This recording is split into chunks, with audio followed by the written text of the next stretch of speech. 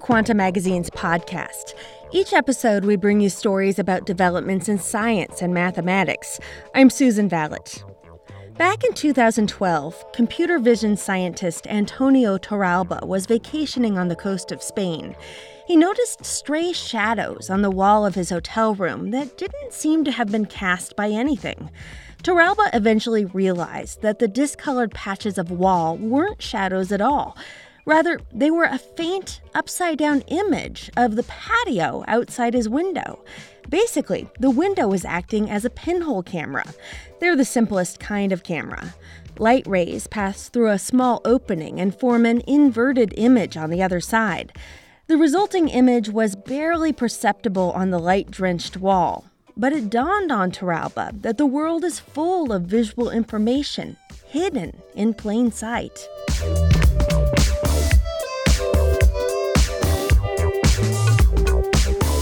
Torralba didn't see a clear upside-down image as he sat in his hotel room, but he made the connection because pinhole cameras had been on his mind. As the pinhole becomes larger and larger, the image that gets formed in the wall, it becomes more and more out of focus. So it becomes blurrier and blurrier. So eventually, it looks like a shadow. So it doesn't look like an image anymore. And this is why these images are always hidden to us, but they are all around us all the time. Torralba and his colleague, Bill Freeman, both professors at MIT, started looking at these accidental cameras, as they call them. Windows, corners, and even houseplants create subtle images of their surroundings. Freeman says it goes beyond those pinhole cameras that we used to make in middle school by putting a hole in a box. And so our observation was that thing of an image being projected onto a wall, it actually happens in a lot more ways than we think about. And we described various scenes in your everyday life where what you're looking at really isn't like a shadow, but really is actually an image of what's on the other side of a wall or what's outside of a window. And we explored ways to pull out those images to make them visible. These images are as much as 1,000 times dimmer than everything else. We typically can't see them with the naked eye. Torralba and Freeman discovered just how much visual information is hiding in plain sight. In their first paper, they used an iPhone to film the changing light on the wall of a room. They showed that imagery can be processed to reveal the scene outside the window. In 2017, they and their collaborators reported that they can spot someone moving on the other side of a corner by filming the ground near the corner. Last summer, they demonstrated that they can film a houseplant and then reconstruct a 3D image of the rest of the room from the shadows cast by the plant's leaves. Or they can turn the leaves into a visual microphone, magnifying their vibrations to listen to what's being said. Research on seeing around corners and inferring information that's not directly visible is called non-line-of-sight imaging. In 2012, Torralba and Freeman came out with their accidental camera paper, and a separate group at MIT, led by Ramesh Raskar, released another paper on it. After that, in 2016, the Defense Advanced Research Projects Agency, or DARPA, launched its $27 million REVEAL program. That stands for Revolutionary Enhancement of Visibility by Exploiting Active Light Fields. It provided funding to a number of labs around the country. Since then, new insights and mathematical tricks have been making non-line-of-sight imaging even more powerful and practical. Along with obvious military and spying applications, researchers rattle off all sorts of possible uses: self-driving cars, robotic vision, medical imaging, astronomy, space exploration, even search and rescue missions. Torralba says he and Freeman didn't have any particular application in mind when they started down this road. They were simply digging into the basics of how images form and what constitutes a camera. That naturally led to a fuller investigation of how light behaves and how it interacts with objects and surfaces in our environment. They began seeing things that no one had thought to look for.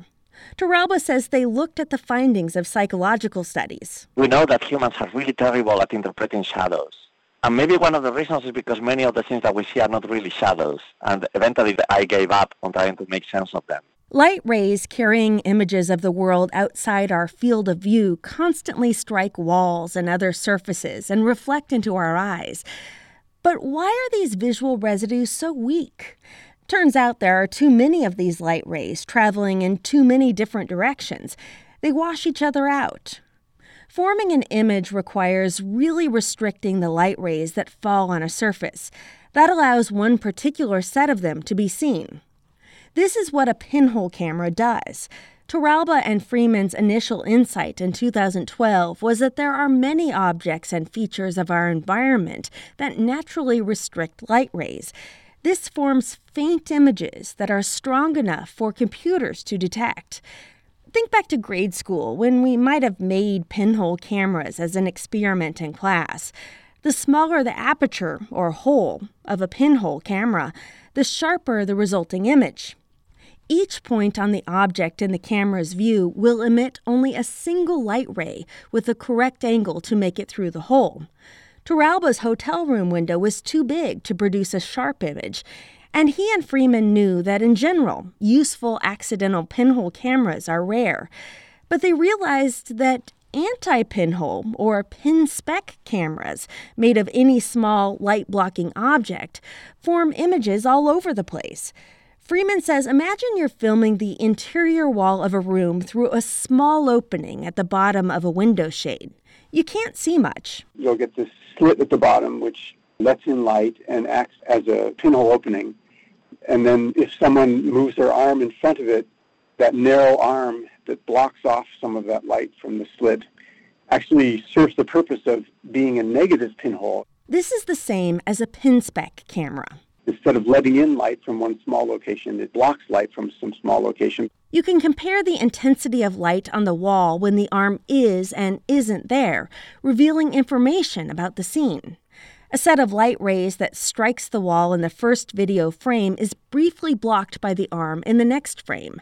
Freeman says we can subtract the data in the second image from that of the first. You can pull out what was blocked by the arm that covers that slit. That shows you a set of light rays that represents an image of part of the room. The thing with the pinhole camera is the bigger the opening, then the blurrier the image.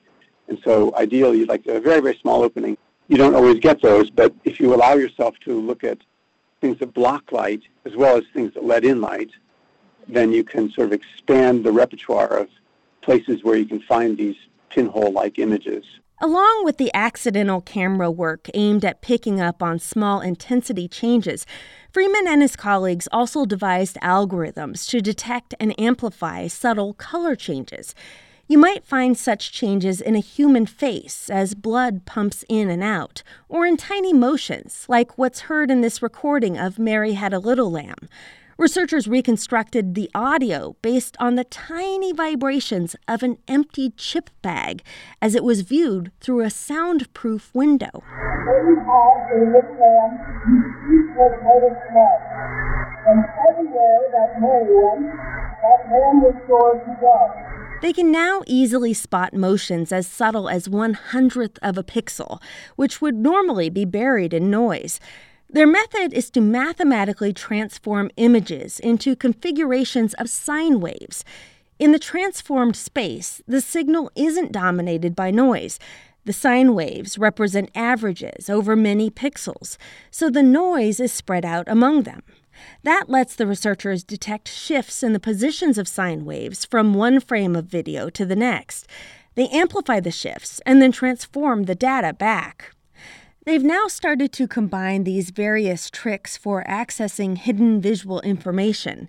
In research reported in 2017, Freeman's then graduate student, Katie Bowman, led a research team that showed corners of buildings act as cameras. They create rough images of what's around the corner. Like pinholes and pin specks, edges and corners also restrict the passage of light rays. Bowman and her colleagues used conventional recording equipment and even iPhones to record in broad daylight. They filmed a building corner's penumbra, the shadowy area illuminated by light rays coming from the hidden region around the corner. If there's a person in a red shirt walking there, the shirt will project a tiny amount of red light into the penumbra. The red light will sweep across the penumbra as the person walks, invisible to the unaided eye, but super clear after processing. In work reported last summer, Freeman and his colleagues reconstructed the light field of a room. That's a picture of the intensity and direction of light rays throughout the room. They reconstructed it from the shadows cast by a leafy plant near the wall. The leaves act as pin-spec cameras, each blocking out a different set of light rays. Contrasting each leaf's shadow with the rest reveals its missing set of rays, so it unlocks an image of part of the hidden scene. The researchers take into account how objects appear differently when they're viewed from different positions. They then can piece these images together. This light field approach yields much crisper images than earlier accidental camera work because prior knowledge of the world is built into the algorithms. They know the shape of the houseplant. They assume natural images tend to be smooth. Things like this allow researchers to make inferences about noisy signals, which helps sharpen the resulting image. Here's researcher Antonio Torralba. The corner camera works in a wide number of situations because corners are all over the place. The light fields goes in a different direction. It really requires you to know a lot about the environment in order to be able to do the reconstruction, but then it gives you a lot of information. And for us, it was really a surprise to discover that this was actually possible, that we could get this information out. Well, Freeman, Torralba, and their proteges uncover images that have been there all along. Elsewhere on the MIT campus, Ramesh Raskar takes an approach called active imaging. He uses expensive, specialized camera laser systems to create high-resolution images of what's around corners. A half-decade after he came up with the idea, Raskar and his team in 2012 pioneered a technique that involves shooting laser pulses at a wall. This causes a small fraction of the scattered light to bounce around a barrier. Moments after each pulse, they use a streak camera, which records individual photons at billions of frames per second. It detects the photons that bounce back from the wall. By measuring the times of flight of the returning photons, the researchers can tell how far the photons traveled. They can then reconstruct the detailed 3D geometry of hidden objects that the photons scattered off of behind the barrier. One complication is that you must capture an image of the wall line by line with the laser to form a 3D image. Raskar says, let's say there's a person hidden around the corner. Then light from the head, particular point on the head and particular point on the shoulder and particular point on the knee might all arrive at the same exact time. But if I shine the laser at a slightly different spot, then the light from those 3 points will not arrive at the same exact time. You have to combine all the signals and solve what's known as the inverse problem to reconstruct the hidden 3D geometry. Raskar's original algorithm for solving the inverse problem was computationally demanding, and his apparatus cost $500,000. But a lot of progress has been made on simplifying the math and cutting costs. Last spring, a paper published in Nature set a new standard for efficient, cost-effective 3D imaging of an object around a corner. Researchers used a bunny figurine as the object. Matthew O'Toole, David Lindell, and Gordon Wettstein of Stanford University devised a powerful new algorithm for solving the inverse problem. And they used a relatively affordable SPAD camera. That's a semiconductor device with a lower frame rate than streak cameras that are used to measure light pulse intensity over time. Raskar supervised two of the study's authors earlier in their careers and read their March of 2018 paper. It's one of my favorite papers. It's very clever, and I think the way this field is going to progress is that people making this really clever jumps in tricks. The basic fundamentals have been laid out now. Previous algorithms got bogged down by a procedural detail. Researchers usually opted to detect returning photons from a different spot on the wall than where the laser pointed, so their camera could avoid the laser's backscattered light. But by pointing their laser and camera at almost the same point, the Stanford researchers could make outgoing and incoming photons map out the same light cone. Whenever light scatters off a surface, it forms an expanding sphere of photons. This sphere traces out a cone as it extends through time. The physics of light cones was first developed by Albert Einstein's teacher, Hermann Minkowski, in the early 20th century. O'Toole translated the physics of light cones into a concise expression relating photon times of flight to the locations of scattering surfaces. He called this translation the light cone transform. Self-driving cars already have LiDAR, or light detection and ranging systems, for direct imaging. Those cars could someday also be equipped with SPADs for seeing around corners. Andreas Felten is the first author of Raskar's 2012 paper.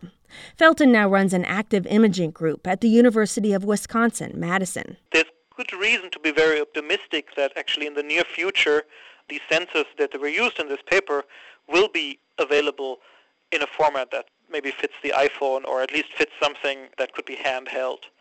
For example, a self-driving car, that would be very doable, right?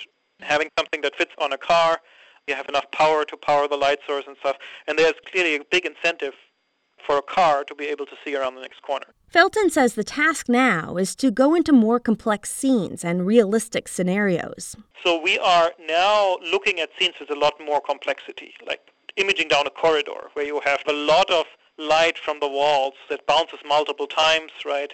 So we're trying to go into more complex scenes, and the reason for that is that we really would like to demonstrate this in real scenarios. So rather than having to take great care of setting up the perfect scene with like a bunch of white objects and black space around them, we would like to have a camera that's more point and shoot. We would like to be able to roll it into a new environment, point it at a surface, push a button, and then it collects its data, and then we run our algorithm and get a reconstruction. Researchers in Bill Freeman's group have started integrating passive and active approaches. A study led by postdoctoral researcher Christos Thrampolidis used active imaging with a laser.